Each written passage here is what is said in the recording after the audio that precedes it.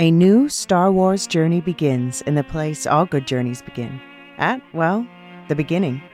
This Star Wars Day, I'm excited to introduce the new Star Wars Canon Timeline podcast, where we will piece together the complete story of that galaxy far, far away in timeline order, from the dawn of the Jedi through the great unknown following the sequel trilogy. This is a podcast for both Star Wars superfans and complete newbies. Listen to the short intro episode now to hear how it works and what to expect over the coming weeks as we set the stage for the new television series The Acolyte, which we will be covering with weekly breakdowns. Subscribe to the Star Wars Canon Timeline podcast wherever you listen to take part in one of the most epic and expansive stories ever told, following all the twists and turns from start to finish. May the 4th be with you all month and beyond.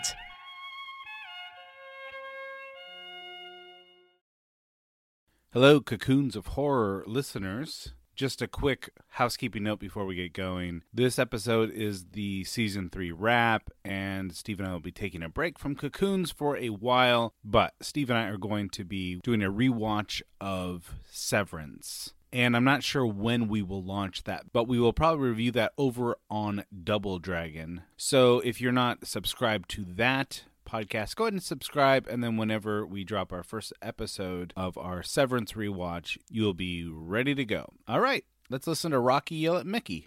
Well, now you're trying. What am I crying, Nick? Fix you out,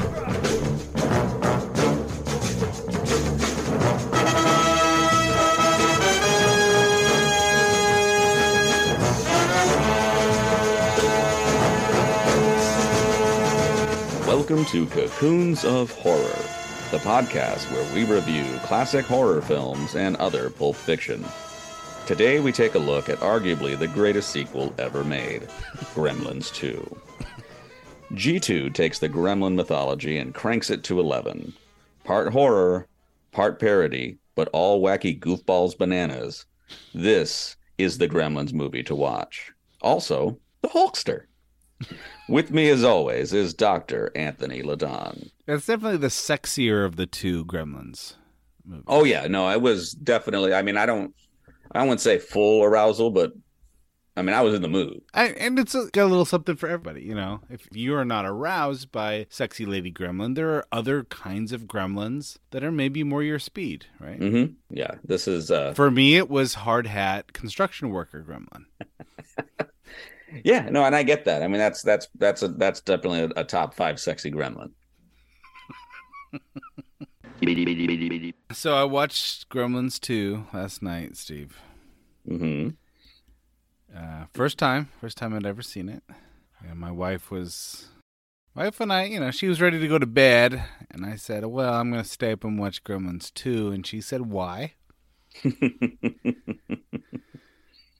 And I told her. And she probably lost a little bit of respect for me. I'll be honest. So had she seen this? I watched Gremlins for the very first time last week.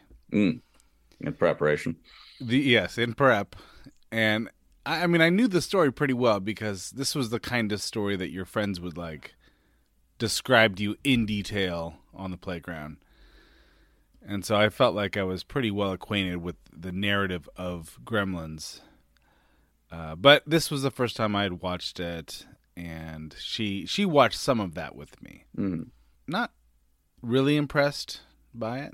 It is a Spielberg movie, but not impressed with that. And then Spielberg produced, not directed, of course. Oh, the first one is Spielberg produced? Yeah. Right. Yeah, so she was... The idea of sitting down for 2 hours to watch the sequel to that film was not something that she held in high regard. But, this is the kind of the price of admission for Cocoons of Horror. It does come at a cost, and I'm willing to pay it from time to time. So, what you about loved it? Well, here's how I feel, and I think this may be a difference between you and I. But I was kind of aghast. The first 20 minutes, I'm just rolling my eyes, thinking, I can't believe I have to do this. And then the last probably hour of this movie is so crazy and surprisingly self-aware and breaks the fourth wall and just kind of pulling out all the stops that I'm kind of sitting there aghast thinking, okay, number one, can't believe I haven't seen this before. Number two, I kind of feel lucky that I'm seeing this now. And this is a little bit, this is really impressive what they pulled off here. And then, immediately feeling like, oh, good, I don't have to ever watch that again. So, but my feeling is that the difference is, like, you've had a lot of those same feelings, but then afterwards you'd think, yep, this suits me just fine. I'll watch this again next week. Yeah. I mean, afterward, we were watching this about the same time afterwards. You texted me and just said, perfect. As if to say, this is the perfect movie. It's the perfect sequel, probably. Tell me more. I mean, like it's so when you revisit a world, right, or a universe that is created, and we've talked about this now that we've reviewed a plethora of sequels and compared them to their originals, and we've talked about sequels that maybe have outdone their originals, and so much in the vein of like how Superman 3 sort of just goes for broke, right? But it kind of went for broke without the self-awareness. Yeah. Like I think it thought it was doing something better than what it was doing. Whereas Gremlins 2 might be one of the most self-aware movies of all time. I would say maybe a little bit too much. I mean, I feel like you break the fourth wall once or twice, that's fine. You do it 3 times? I mean, a little bit too much. Too much. Well, so this is a sequel that I don't think Joe Dante wanted to make. Oh. So right. Joe Dante makes Gremlins. And I think he was pretty satisfied with it, like at least the way the narrative wraps up. Mm-hmm. And then, years later, then they wanted a sequel because it was popular, and it was, it's not only was it popular in the movies, but I mean, you're talking like merchandising and all. Yeah, the it was other beloved. It was yeah. beloved for sure. Whether or not it deserved it, and here's the thing, and that's the thing about Gremlins, which I think is kind of fascinating because I don't really know too many people that they have maybe a nostalgic connection to Gremlins, but I don't know many people that are like, oh, dude, Gremlins is great.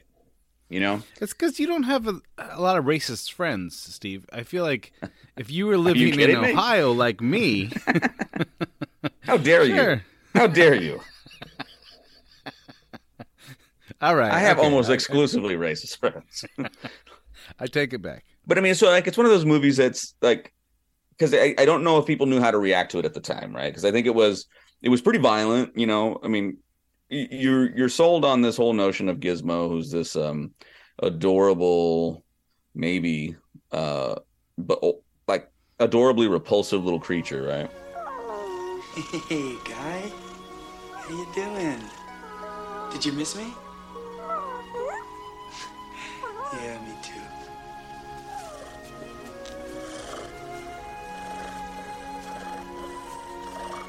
And he sounds like Howie Mandel, so it's like another knock against him. And he, and so it's an interesting story. Like the dad gets him, and there's a price to pay. It's like there's the 3 rules that one of them just doesn't make any sense at all. And I can't believe nobody in the writers' room was like, could we give it like a different rule? Like, which rule doesn't make sense? It's the feeding after midnight. Like, it's always after midnight. Not according to the Magwa's body clock. That's the thing, right? So, and that's what this movie does very well, right? So we'll get to that in a second, is that it addresses that.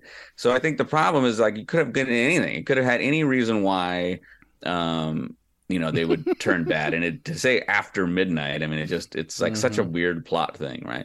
So it's a problem. So anyway, forget all that. Like, and you have this movie, so it's like it's violent. Like gremlins are exploding, they melt a lot. There's arrows and arms. It's like Gremlins. The first Gremlins is is like it's kind of like wacky horror, but it's an interesting thing because it sort of feels like it's for kids, but it's really it's a little too graphic for kids. It's a little too silly for adults. So it sort of finds itself in between, right? So it kind of it's this odd.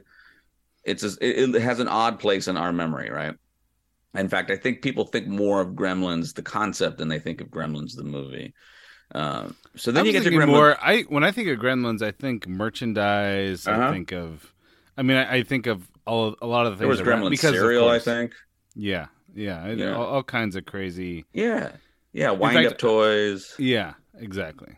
So you get all that, and then Gremlins 2 comes out and said. So Joe Dante apparently thought that the movie was kind of done, right? Like that's about it. So the only reason why you would want to continue the story is if you want to do a cash grab. So they kept on, I think, working on other writers or other directors, and then eventually they got back to him, and I guess he was able to cut a deal, which was basically, like, I'll make this movie, but I have to have full creative control, and he wants a bigger budget.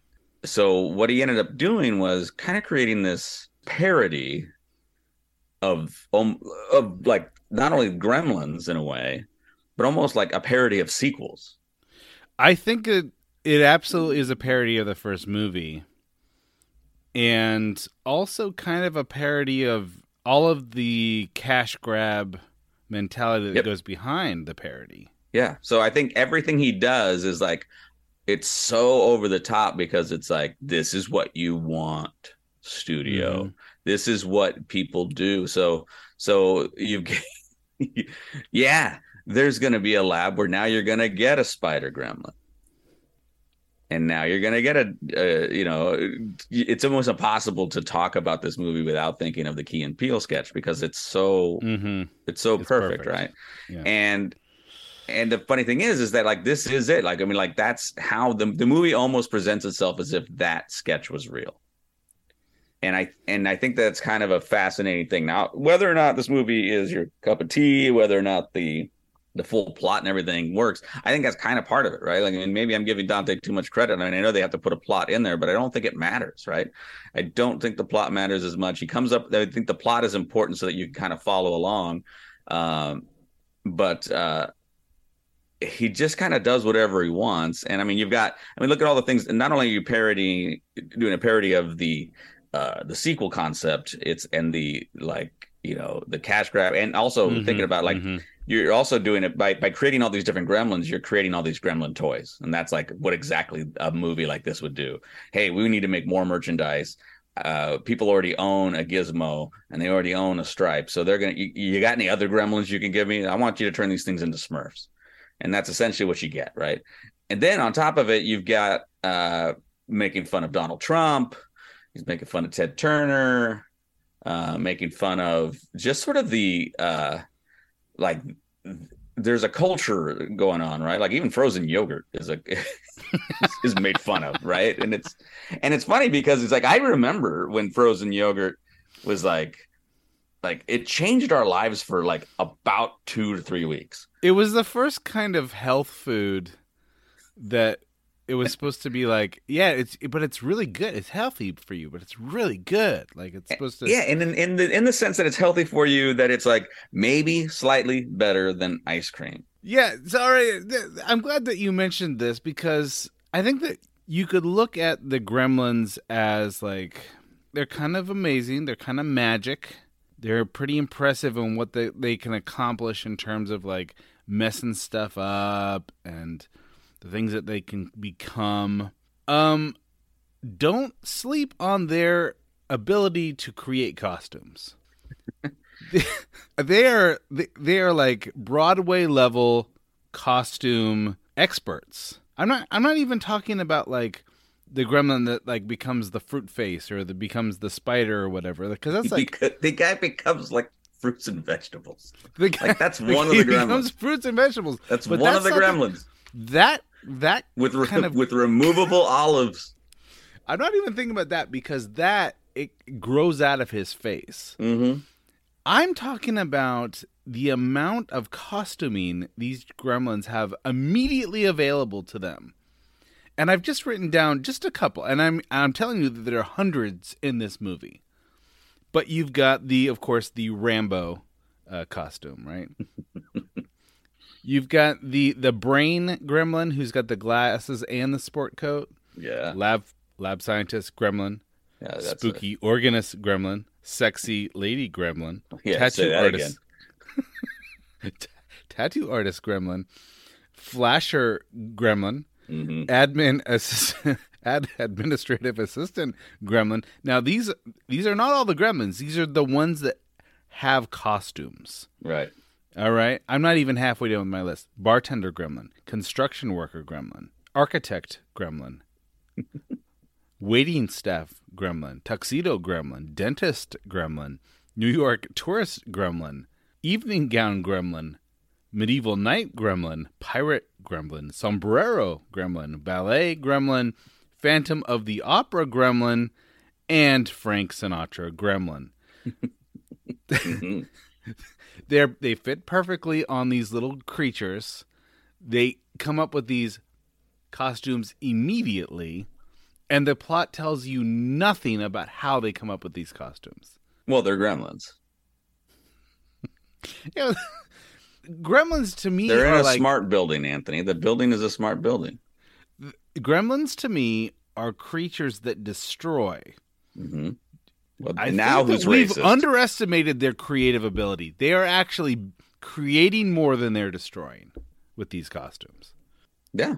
Maybe we shouldn't be so quick to eliminate them.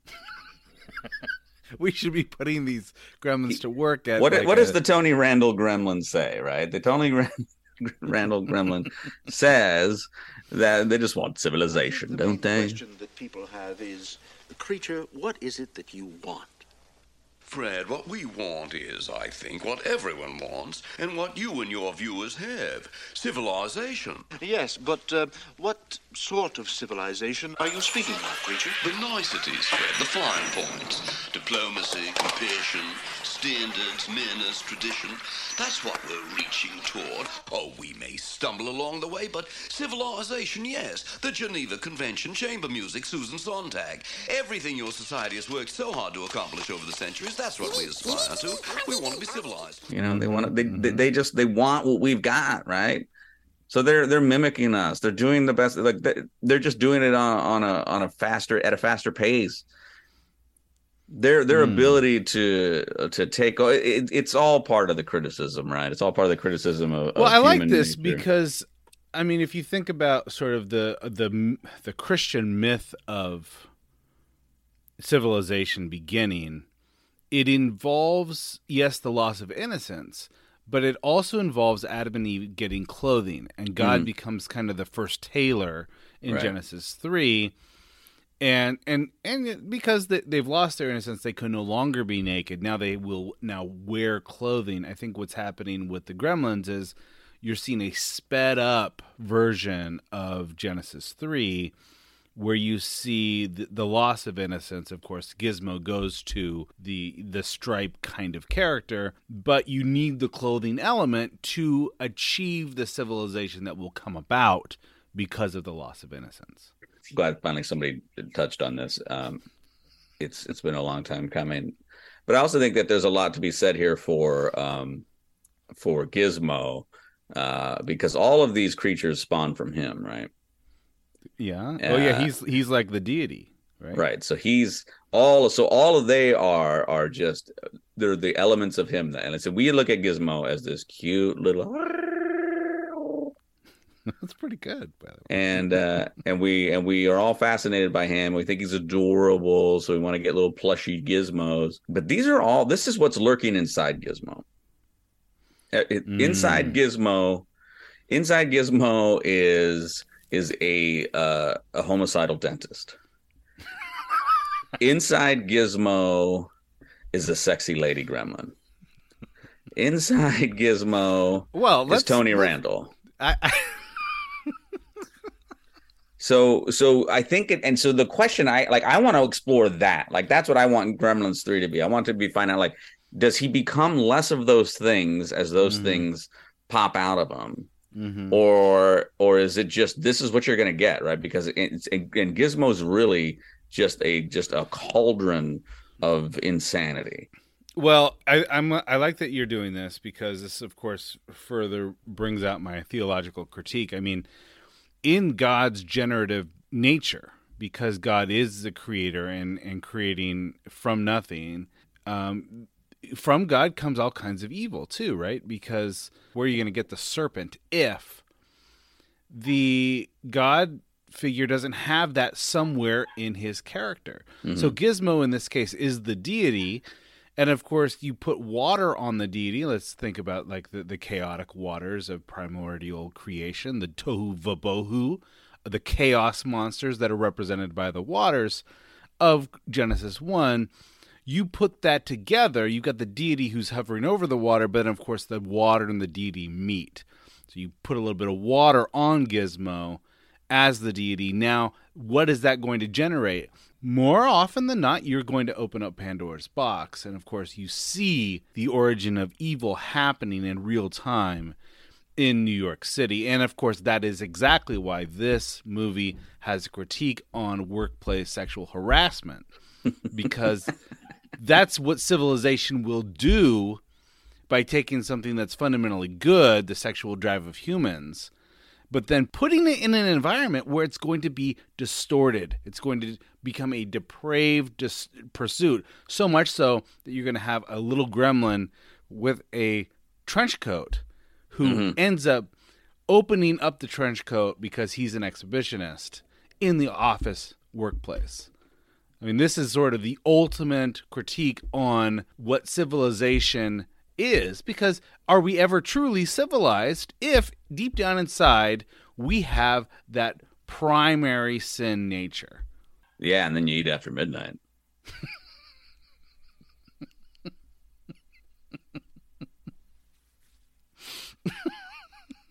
Not just that, there was other sexual harassment that happens in this movie. I mean, the whole first half an hour of this movie is about Billy being abused by his supervisor and then being exploited by his, and taken out to dinner. He's groped, he's fondled by his supervisor. And then poor Billy, he goes home and he can't even share it with his significant other because he's too ashamed to talk about it. Well, and then she tries to get vulnerable later and talk about an incident that she had with a flasher who looks like Abraham Lincoln. And then he silences her. Mm-hmm. She's not allowed to tell her story. This movie was so far ahead of its time. It still is, because I don't think we're still not ready, obviously. This movie's it's got a lot to it. Got a lot. Yeah. I'm going to tell you, when the twins scientists play the music. Are they twins or are they cloned? That's my question. That's great. I mean, I like to see that the movie's not here to give you answers. It's here to provide you provocative questions. Okay. So I think there's something pretty great when Gizmo gets out and starts dancing to the rock and roll music, and they start dancing. But Count Dooku knows that Gizmo is like, because he's in touch with a certain sense of evil, right? And so he knows evil when he sees it. So Gizmo, that scene is a perfect example of what Gizmo's been doing to us as a society for a long time, luring us in with his sweetness and his cuteness as far as his looks go, but he's got other things on the mind. He was looking to escape, right? Now, granted, he doesn't want to be there. He doesn't want to be tested and all that stuff. But that's what he does. He uses his good looks. He uses his charm, and he gets us to kind of do whatever we want, and that's, he's been running this show since the beginning. This has all been Gizmo's grand plan. And sometimes it gets a little out of control. And then you have the situation that you had where he has to take matter into his own hands. And as Billy, I think, so aptly puts it, just says, I don't know. I guess they pushed him too far. Well, I do like that his, but again, going back to the whole out of deity the thing, cage right? is rock and roll, because I think Christopher Lee is old enough that he associates Pandora's box of rock and roll with the loss of innocence of the late 50s. Right. Yes. And so when Christopher Lee sees him dancing to the rock and roll music, he knows that nothing good is going to come of this. And see, when you're going back to your whole Gizmo as God, notion, which I think is spot on. I mean, this is his creation, right? And the creation then does what it does, right? So these creation, so the free will of these gremlins have said, hey, don't eat after midnight. Garden of Eden, like, kind of spot on, right? Or then now now sin has entered your life. And so they're visibly changed by it, right? They're naked and ashamed. You got to put on trench coats and gowns and ascots, like the whole deal. And it all makes sense. Does anything speak to the depravity of human nature than an ascot? Ugh, like a tie wasn't enough, right? No. What if I just my whole head, my whole torso is going to be a tie? And so you have creation running amok, sort of the free will gone chaotic, right? Yeah. And notice there's no redemption story here. We don't get any sense that this creation even has the potential for being redeemed, right? And I believe that's how we as the creation, we as the fallen humanity think that we can, we could go to church and we can ask for forgiveness and we could do all these different things, maybe just be good people, and then we can sort of right the ship that was wrong. But keep in mind, the gremlins and what they look like to Gizmo is what we look like to God. Now I will. Right. So what does he have to do? So God is going to smite us. I know we have and we create a narrative that no, Gizmo is going to give off one of his own little Gizmo sons and be the sacrifice for all the other gremlins. Like that's great. That's what we do. That's our creation. Gizmo gets pushed too far, just like God gets pushed too far. Mm-hmm. He becomes war. He becomes, like Rambo says, Flag of war. You got to become war. Yeah, and so think about too, bright light, the bright light of heaven is a little too much for these gremlins. And if you may go, well, and you may be thinking, well, geez, what about Gizmo? It's like, yeah, I know he says he's hiding from the light, but at the end, it's very clear. Every other gremlin is toast. All the sunlight is back in. Maybe it was a continuity error if you follow my wife on this story, but I don't think so. He's standing there in the lights because it was never really going to bother him in the first place. Interesting. Gizmo is light. I like this. I like this a lot. I do want to push back on one bit here because I feel like to say that this story is devoid of redemption is maybe an overstatement. I think that here we have Fred, who's dressed up like Dracula, right? Right. And he always wanted to be an anchorman. Always dressed up like Dracula. he's perpetually, and it's a kink at this point. He's always dressed up. He's always with the full, makeup on.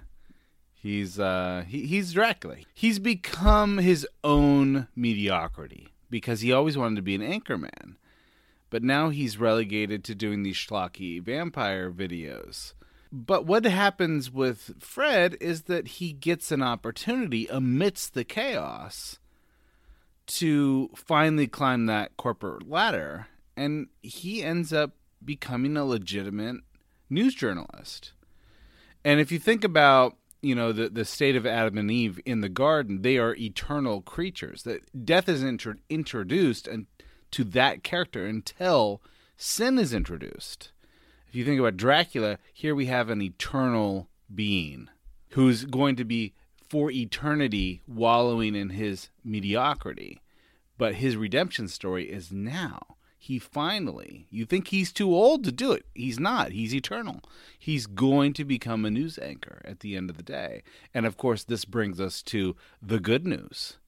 He's going to be spreading the good news of redemption to all of New York City. And this is where I think that you're misreading the critique. You have a character here who is chasing eternity. Going back to what I was saying, is this notion that we can create narratives that say that we can get closer to God because God created us, but we are just gremlins.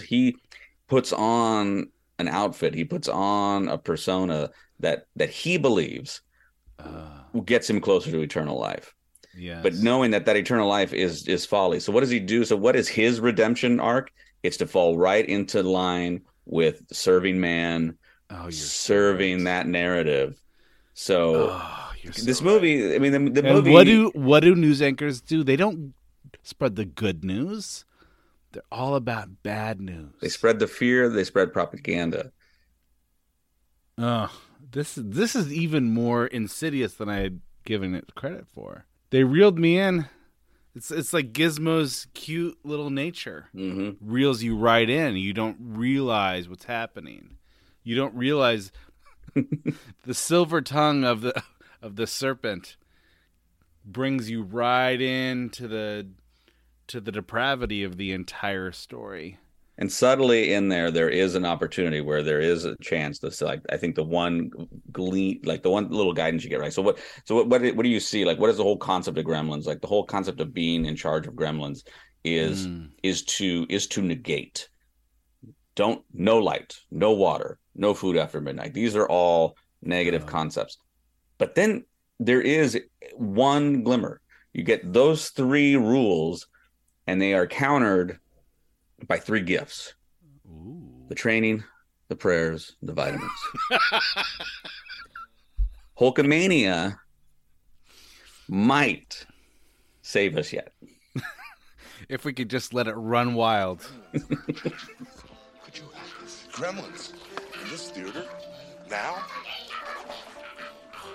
Okay, you guys, listen up. People pay good money to see this movie. When they go out to a theater, they want cold sodas, hot popcorn, and no monsters in the projection booth. Do I have to come up there myself? Do you think the Grimsters can stand up to the Hulkster? Well, if I were you, I'd run the rest of Gremlins too, right now. Sorry, there wasn't enough of the Hulkster in this movie. I think there was sufficient Hulk Hogan. He challenged the Gremsters to try to take on the Hulkster. He not only that, he frightened them into putting the movie back on. Exactly. They were frightened by they know that they're no match for the Hulkamania. The one thing that can hold the Gremlins in check is just a talking to by Hulk Hogan. So that's your Gremlins 3, right? It's just got to be Hulk Hogan versus the Gremlins. Have you ever seen Gremlins 3? There is no Gremlins 3. Oh, I thought that there was. I saw. Let's see here. Let me click on this. Gremlins 3, the sequel to. I'm on the IMDb page for 2023 Gremlins 3. Oh. Writer Chris Columbus, screenplay Carl Ellsworth. It looks like there might be in the works a Gremlins 3. Well, I'm in. You know I'm in. Okay. Yeah, interesting. I'll be honest, I had to watch a lot of this movie on mute. Because okay. That's all the way to watch it. All of the tittering and the cackling and you were scared. I was very. It was hard to take. I was not prepared for the amount of the Gremlins. Your own humanity frightens you. It's hard. It's hard to look at yourself in the mirror for this long, isn't it? I love the gargoyle gremlin, right? I mean, that gremlin goes through a lot. They did a lot of work to make the That gremlin goes through a lot, right? The gremlin gets injected with bat serum, and then he makes a bat symbol, and then he's like the one gremlin that got out, right? And then they give him the sunscreen, right? And what I loved is like Tony Randall just goes full exposition mode to explain to us exactly. And this is like one of the times, like, of all the things that are going on, like there was 2 moments where when Heather was awake, that she offered up like sound critiques, like, I mean, in the midst of absolute chaos, right? In the midst of everything that's going on, one of them was Yeah, we get it. You don't need to explain to us why injecting this thing with sunblock is beneficial because, you can't be out in sunlight, right? Mm-hmm. And of course, then there's why don't you just load up on that, Gremlins? And then the other one was, hey, the gremlin in the soup that counts as getting wet, right?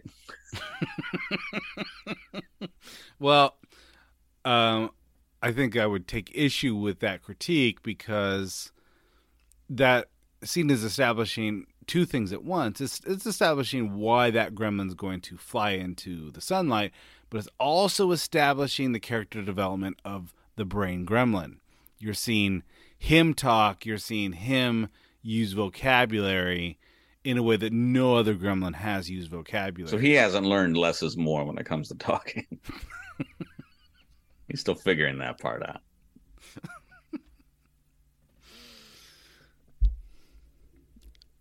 Honestly, very rarely have I seen a movie where I thought they didn't pull a punch. Every swing, they took every swing. There was nothing left on the table. They went all out to make this movie. They did. Oh my gosh. Did somebody leave something out? Not I. It's eating my vegetable medley. I think the entire movie, you could say, is in some way a critique on the greed, these sky-rise billionaires of New York City. Maybe an intentional critique on the guy who's paying. I mean, I guess right out the gate, you're kind of messing with the whole Warner Brothers brand, right? Right. Well, and so he's Trump, right? He's supposed to be a Trump character. It's Clamp. I want to talk about Clamp, but go ahead and continue. And I like your logo, the C. It's a clamp, and it's squeezing the world, like it's smashing the world, like. And there's something about that, right? There's a couple of things you can look at. The whole logo is. You can look at the visual as like it's kind of crushing the world. Like there's a certain, pressure that's being put on by these types of figures, and it's the other way you can look at it is like it's shrinking the world to some degree, right? It's flattening it, right? So it's taking the world we know, and it's maybe taking some of the nuance that, like this, in the pursuit of progress, in the pursuit of the next great thing. You've got cloning going on. You've got color. There's a Ted Turner critique. They're colorizing these old, they're films. Colorizing Casablanca with a happier ending. Right. And so there's this idea that not only can things be better, but the old has to be improved upon. And so there's no sense of like you lose a sense of respect for the past, because the past was, we didn't have the technology yet, so we now have the ability to go back and we could fix it, right? And so that's it's not just that; it's the commodification of the past, and in the same way that you're trying to use something that's beloved like Gremlins as a cash grab, we're going to colorize and give a happier ending to Casablanca. Right. And so and then you have this whole cloning concept, right? And like the idea is like, well, what are we cloning for? And like, so even like with the, the cloning critique can also have a sequel critique in there as well, right? You're just taking the same thing and you're making it again, and it's like, so what, so what if you could do that, right? And it's like, what are you doing it for? Are you doing it because it betters humanity, or are you doing it because are you trying to play God? Or is it just something you can do, so you're doing it, so there's sort of this shallow attempts at all these different things. It's like, what are they accomplishing, right? And so like, here's this smart building this building it's like everything. It's like it's everything that you want to critique in this is in this building, including frozen yogurt. Noted Julia Sweeney's in this movie. Julia Sweeney, yeah. And I don't know his name, but he played Tuco on Breaking Bad. Oh, he was the maintenance worker who was singing the song. Yeah, yeah.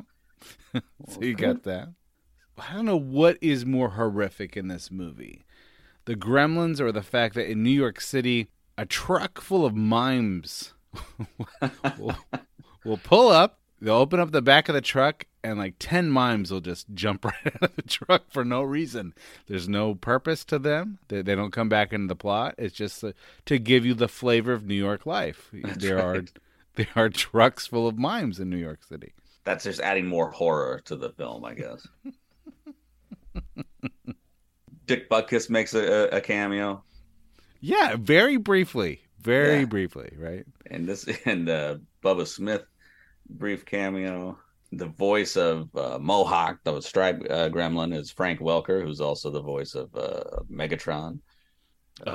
Did not know that. This one I don't think is intentionally as scary as the first one, right? Well, I mean, the first one's supposed to be for kids, right? I don't think so. I think that's what we all thought. They're basically puppets. Well, sure. I don't think the first one's scary at all. It's gory. They microwave gremlins until they explode. You watch one melt from the sunlight fairly dramatically. He's attacking Billy with a chainsaw at one point, like right in his face. Billy gets shot at least once, maybe twice, with a crossbow. I guess you did have you actually had the science teacher die. Yeah, science teacher dies, but they launched a woman out of her own house from her little, stair climbing thing. The first Gremlins it's intentionally a little horrific.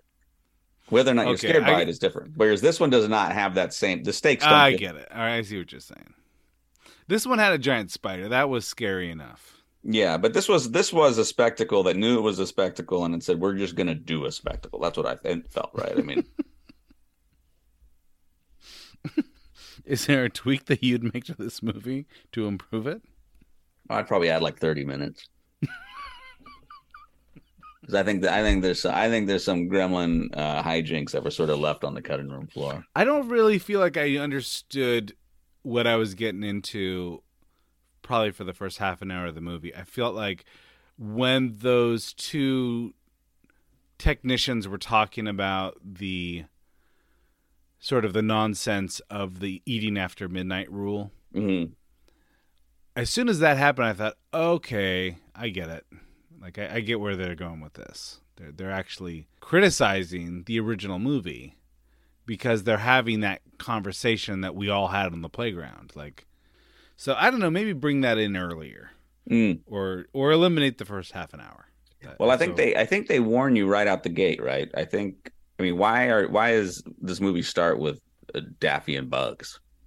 Right. Yeah. I think it's setting a tone because like it does feel weird. You're like, well, is this the cartoon before the movie? And I think it's very clear at this point. It's like it's gonna get Looney Tunes. I think that this movie has a post-credit scene too with Daffy Duck. Did you hang around long enough to see that? I did not last night, but I do. And I wonder if it's maybe the very first post-credit scene, because I know like Wayne's World did that, right? Well, Ferris Bueller did a post-credit scene. Oh, sure. Ferris Bueller. I'd like to see a little Robert Picardo. He was Forster. Yep. Really and great. His fortunes change, right? I mean, like he's a guy that you think is gonna, because he seems like a bad guy. Like you think he's gonna pay a price, and then you go, oh, he did pay a price. He was sexually assaulted by a woman gremlin. Then you realize, oh no, he's actually gonna be okay. Well, he has lipstick all over his face, and when I say all over his face, I mean like there's like 20 lipstick marks on his face. And he's hung around long enough for her to put on a wedding dress and very slowly go through the wedding ceremony. Mm-hmm. And at the very end, he decides to go with it. He decides, I could do worse than Sexy Lady Gremlin. And I think that you're supposed to think that they live happily ever after. Yeah, and I'm not, and so there's, to me, that's your Gremlins 3. You bring back Robert Picardo as Forster, and he's been married for 30 years to the same gremlin woman. Right, and its kids are just trying to deal with with just being sort of like you can deal with all kinds of like interracial tension just through the story of the kids. And of course, you've got the Clamp character. He's now president. Yes, he's obviously president.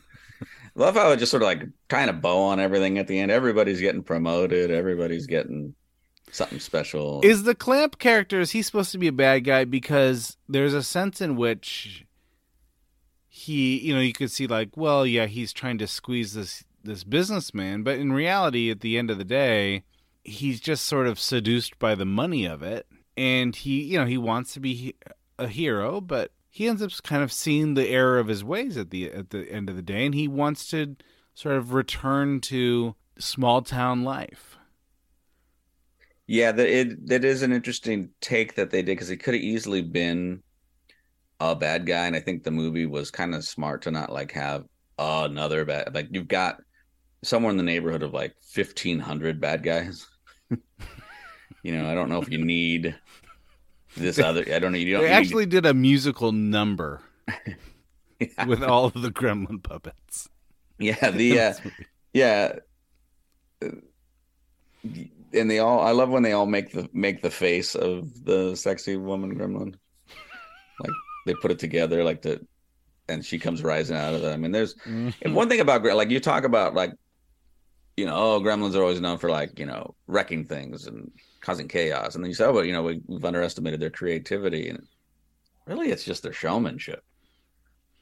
I mean, these guys, they ham it up. They absolutely, they're trying to destroy the world to create, using the raw materials of destruction to then create a stage. Mm-hmm. Like a phoenix from the ashes. They're trying to use their environment to create the perfect Gremlin stage so that they can do the musical number at the end.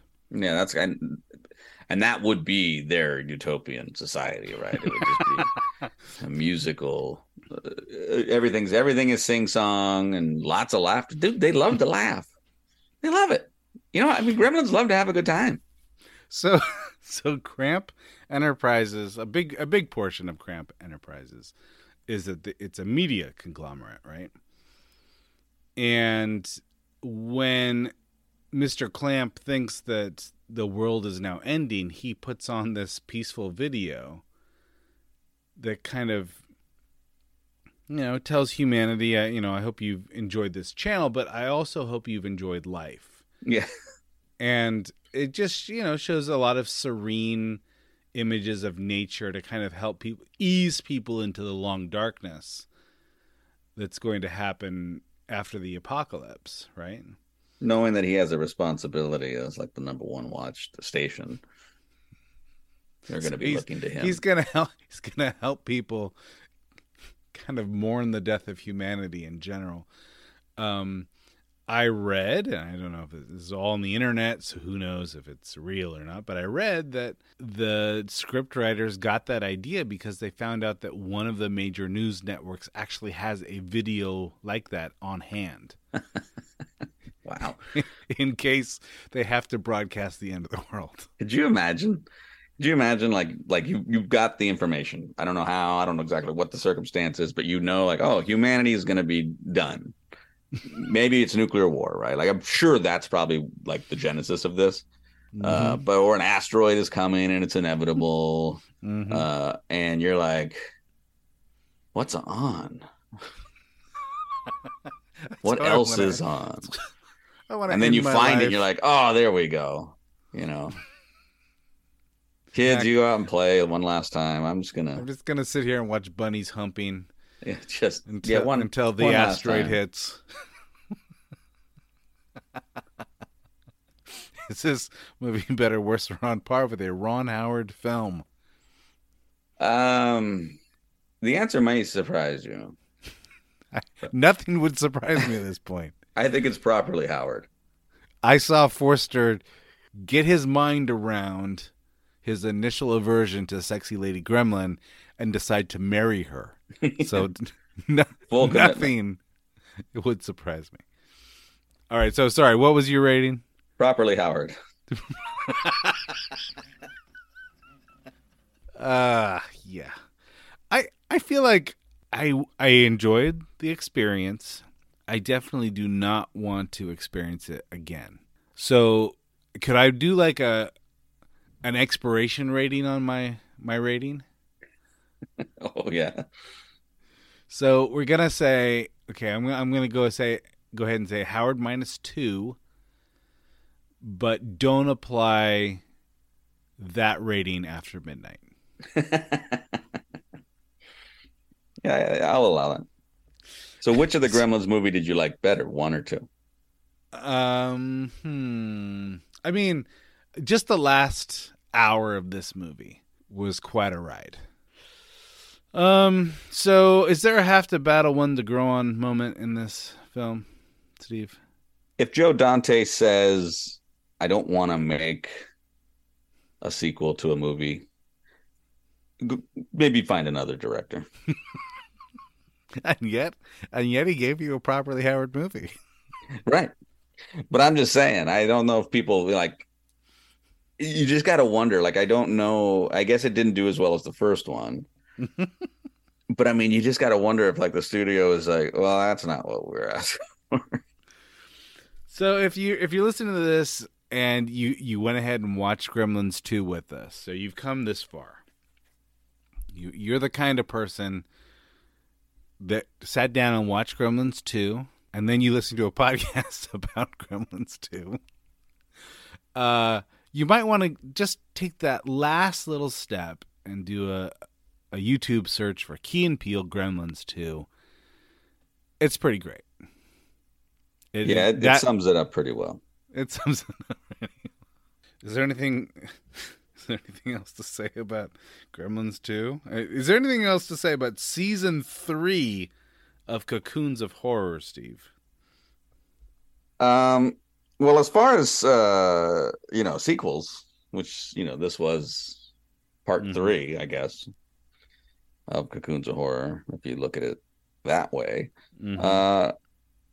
I guess the question I have for you is, do you feel that this is like a Superman 3 third installment? Is this a Return of the Jedi third installment? You're asking me to rate the entire season of Cocoons of Horror? Yes. This is by far our best work. Okay. So let's imagine. Like, so what what movie did its best? I guess a Return of the King. Okay. This is our Return of the King. This season is our Return of the King, which is going to not just because of the quality work we did this season, but also because you're taking into account the groundwork that we laid in the first 2 seasons. Gotcha. Okay, I see what you're saying. Mm-hmm.